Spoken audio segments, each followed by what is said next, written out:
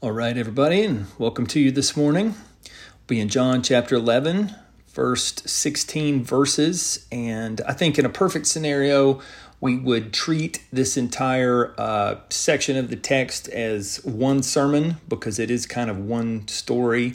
But because of our setting this morning and being outside, and I don't want you to bake in the heat and so on and so forth, we're only going to look at the first 16 verses. And I think you will see once we jump into it that there's actually plenty for us to chew on, right here in these verses. So let me read it and we'll get to it. Now a certain man was ill, Lazarus of Bethany, the village of Mary and her sister Martha. It was Mary who anointed the Lord with ointment and wiped his feet with her hair, whose brother Lazarus was ill. So the sisters went to him, saying, Lord, he whom you love is ill. Now, a couple things to unpack about this. This is a family that Jesus was historically close to. We know them from the, quote, story of Mary and Martha. You know that Martha is a doer. She likes to run around, probably a gift of service kind of person, and was involved in all that. And Mary is kind of the opposite, like to sit at Jesus' feet, worship him, so on and so forth. Lazarus, we don't know a great deal about, other than he's probably their little brother. Doesn't seem to have many responsibilities in the family. But he has gotten very sick, and we know from what's going to happen in just a little bit that he is actually going to die. But what's interesting is how Jesus describes this. Look at verse 4. It says, But when Jesus heard it, he said, This illness does not lead to death. It is for the glory of God, so that the Son of God may be magnified through it. So, two principles from that. One is more minor, the second is more major. The first one being that Jesus always knows things that we don't. Jesus always knows things that we don't. And that would make sense, because Jesus is God. This is the kind of truth that when we find ourselves in our own Lazarus is sick kind of situation, it's easy to forget. But it's very important to remember. Now, the second principle, and this is, I think, probably the big idea, if you will, in this section of the passage, and that is that Jesus' perspective is often very different than ours. Jesus' perspective is often very different than ours, and that is of profound importance because it's going to explain why Jesus does what he does in the next couple of verses, and also why he says what he says, and how he responds throughout the passage. Look at verse 5. It says, Now Jesus loved Martha and her sister and Lazarus. So when he heard Lazarus was ill, he stayed 2 days longer in the place where he was. Now that is almost the opposite of what you would think it would say, right? You would think it would say, he loved them, he heard he was sick, so he went and grabbed a horse and rode away with great haste. And this says the exact opposite. He loved them. He already knew he was ill. And then he stayed 2 more days. And I think part of the key to understanding what is happening here is the perspective difference that is available to us in this passage and is also true in the way that we live. There's always the ground level perspective. Lazarus is sick. Lazarus is dying. Jesus, come quick.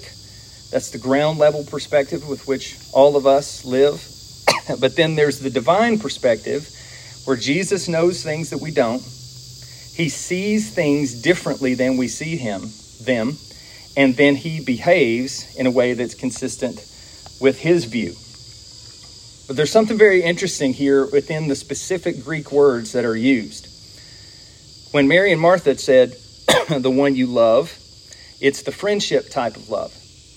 But when John talks about how Jesus loved Mary and Martha, it's the agape love. It is the never stopping, never giving up, God-type love toward his people. So if we look at Jesus' behavior and just think to ourselves, he's lost the plot, he doesn't really love them, he's being cruel to them, you go back to that word and you see that that is false.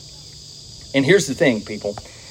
This is something that all of us wrestle with. Every single one of us in our lives have encountered are encountering or will encounter Lazarus is sick, Jesus do something kind of moments. And part of what we've got to do in those moments is we've got to continue to tell ourselves the truth and let that truth shape our feelings, shape our thoughts, shape our responses, as opposed to letting our emotions get the best of us and cause us to believe things about God that are just not true, to respond in ways that are sinful and unhelpful, and get ourselves into all types of trouble. But this is a struggle. This encounter that they are having here, this is a battlefield kind of moment for them. Now, we'll talk a little bit more next week about how they respond and that kind of thing. But what I really want to focus in on here to try to help us is, how do we do this? How do we move in a direction that when Lazarus is sick and dying comes upon us, that we respond in a godly way? And I want to give us just a few practical things. I would not consider this to be an exhaustive treatment on this matter, but these are the kinds of things that have helped me and that I think can help you. The first one, practically, and how to live out the right response in this type of situation, is to just know that bad things are going to happen in a fallen world. To know that bad things are going to happen in a fallen world. And that's very helpful to me, because sometimes we get into situations and it's almost like we're shocked and aghast that something went poorly, that somebody lied to us, that somebody did something that they shouldn't, that we ourselves sinned in some horrible way. And if we just know, hey, this is a fallen world, I've got enemies against me, the world, the flesh, and the devil, that puts us on better footing to be able to respond in the way that we should. The second thing to think about is to recognize that we will never understand everything that God is up to in any given situation. Scripture that helps me here is Isaiah 55, 8 and 9. It says, "For my thoughts are not your thoughts, neither are your ways my ways, declares the Lord. For as high as the heaven, for as the heavens are higher than the earth, so are my ways higher and than your ways, and my thoughts than your thoughts." So what that is telling us here is that there are these two perspectives. There is the ground level, and there is the divine perspective. And Jesus is always going to see and know and behave in ways that are consistent with that. And that will naturally leave us with some questions. Because if we knew all that, who would we be? We would be God. And that position is already filled. So we have to embrace this tension and the fact that we're going to have some questions when Jesus does what he does.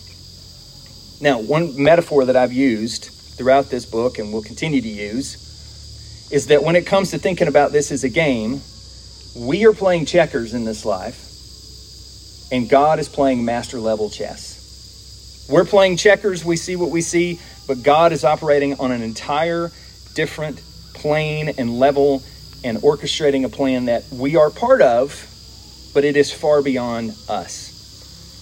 Now that leads me to the third thing here, and that is that we need to be very careful with our feelings when we find ourselves in these situations. Now let me front load this and say, I'm not saying at all that the feelings don't matter, that the feelings aren't real, that you should just push them down and don't feel them.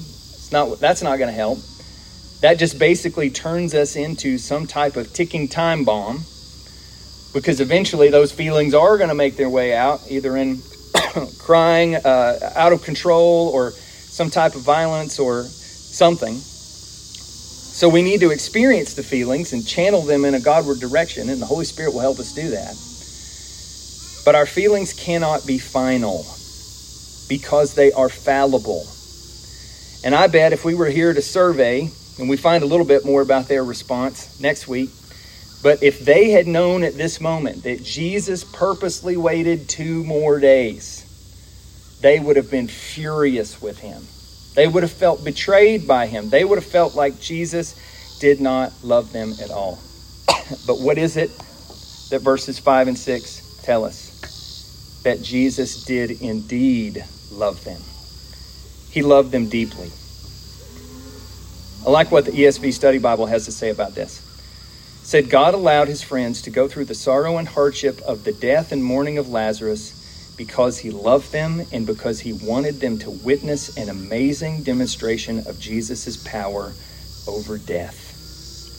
He wanted them to see Jesus' glory, the glory of the only Son from the Father. But in that tension, we need to deploy these types of practices that will help remind us that God does indeed love us and that he's for us and that he will help us in every possible way. Let me give you a couple other practical things here that would help as well. And the next one being to just continually immerse yourselves in the Scripture. If you listen to the messages of the world, you will constantly question all kinds of things about God and the Bible. If you let your circumstances alone determine how you feel and how God feels about you, you will continually be disappointed and continually question the love of God toward you. You'll question the sovereignty of God. You'll question the goodness of God.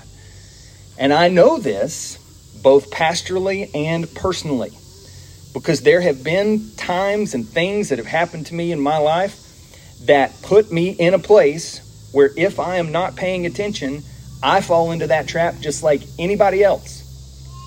Some days when the thoughts can get so dark that I even wonder if I'm even a Christian sometimes.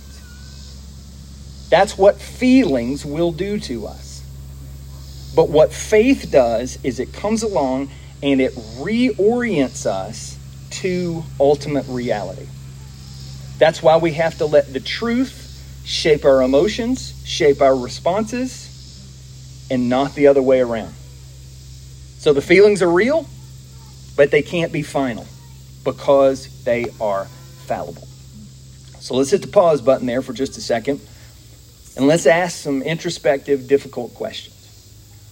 When we find ourselves in a Lazarus is sick and dying, Jesus come quick kind of situation, and when Jesus doesn't show up and do what we think he should do,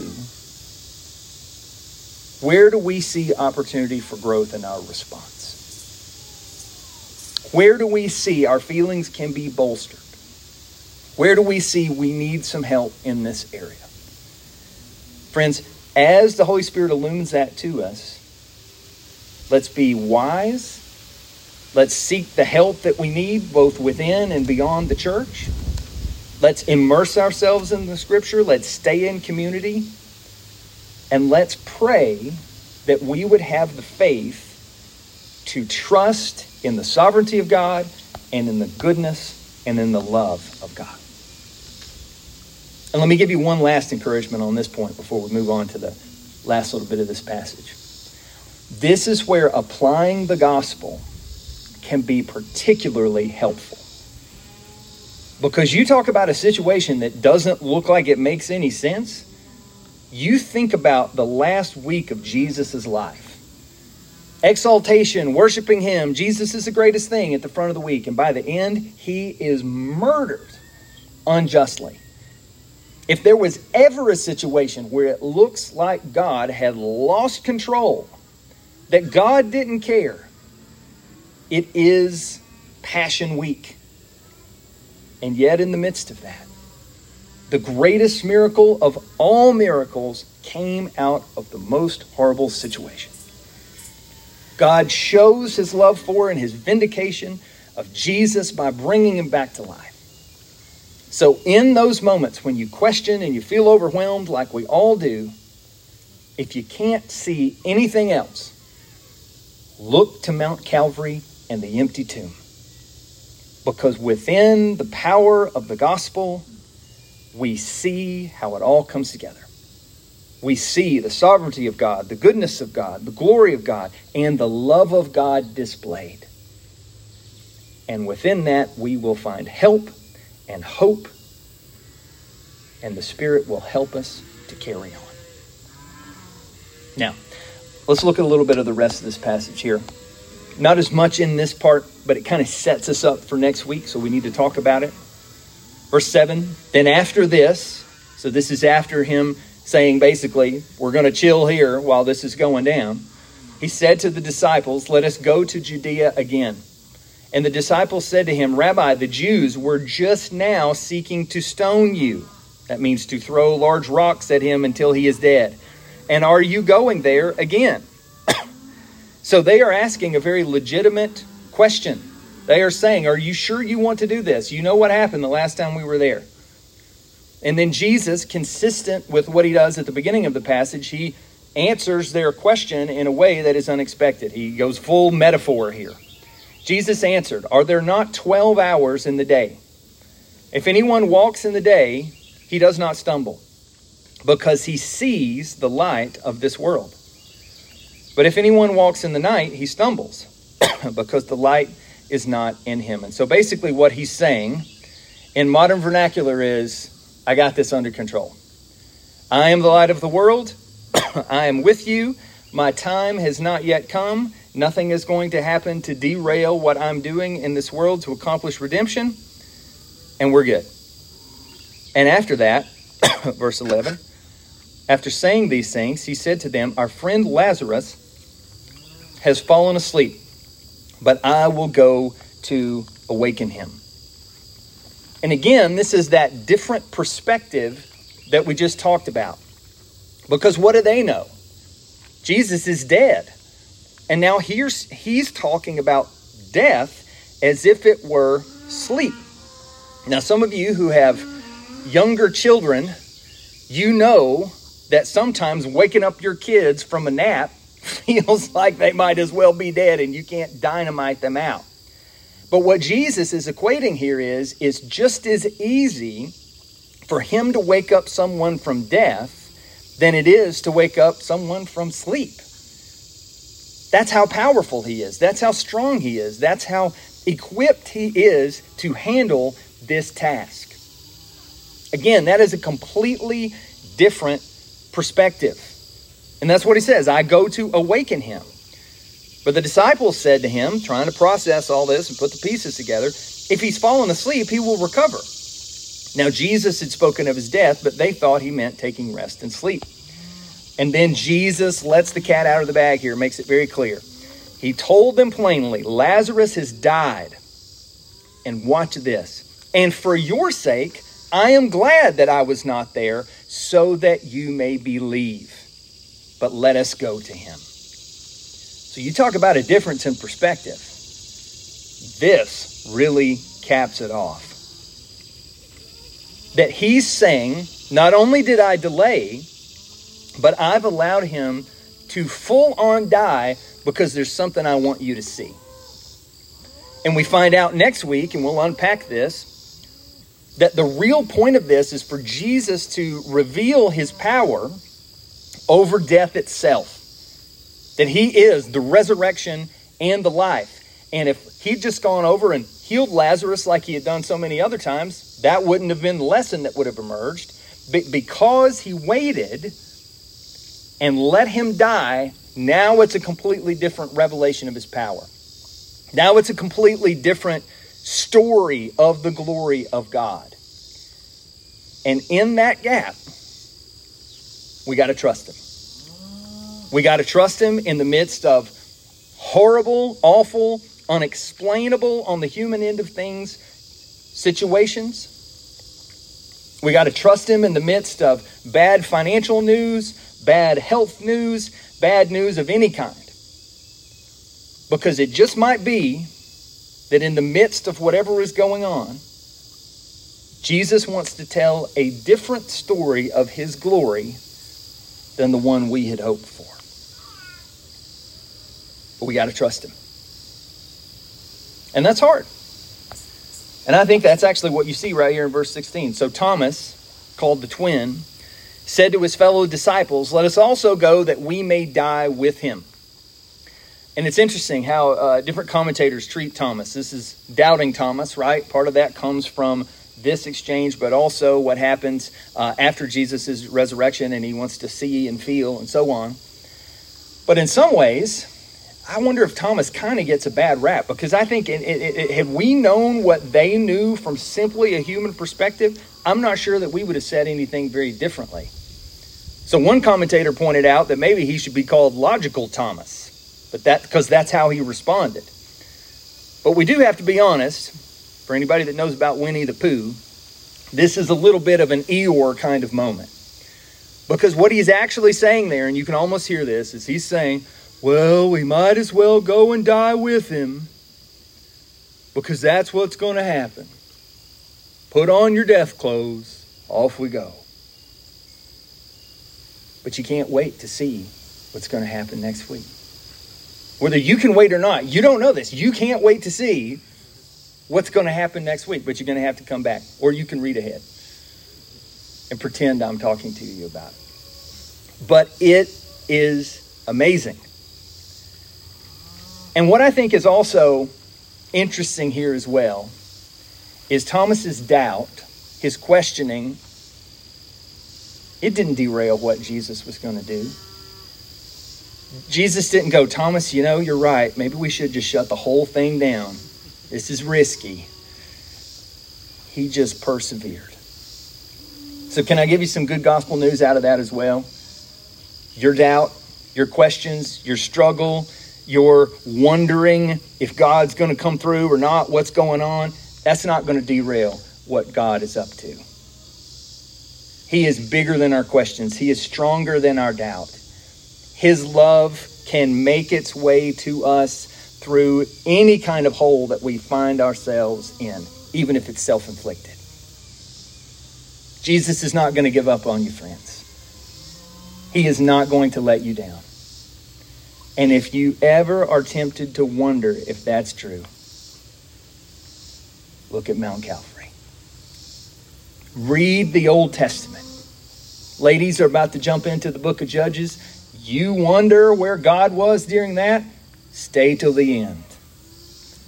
There are times in life when we find ourselves in this, Lazarus is sick and he's going to die. Where is Jesus? And it might just be that God's telling a different story of his glory. So let me end this message by encouraging you in the ways that I already have. There is a good opportunity for us here to take a step back and to think about our own perspective. There's a good opportunity for us here to step back and think about our feelings and whether or not they are truly driving the bus in our lives. There's a good opportunity here for us to wrestle with the sovereignty of God, the goodness of God, and the love of God. But the greatest opportunity that's here is to glorify and magnify and marvel at the Jesus that is this much in charge, that is this much on it, and that loves his people this much that he would even allow something awful to happen so that something greater might happen. Friends, only Jesus can do that. Only Jesus is that strong. Only Jesus is that loving. And I want to commend him to you again today. I want to remind you of his greatness and glory again today. And in just a moment, when we take the table, I want you to experience it again today. To be reminded that the bread that's in there represents the body of Jesus that was broken for you. The juice that's in there represents the blood of Jesus that was shed for you. And that if you ever wonder if he loves you, you just think about what that represents.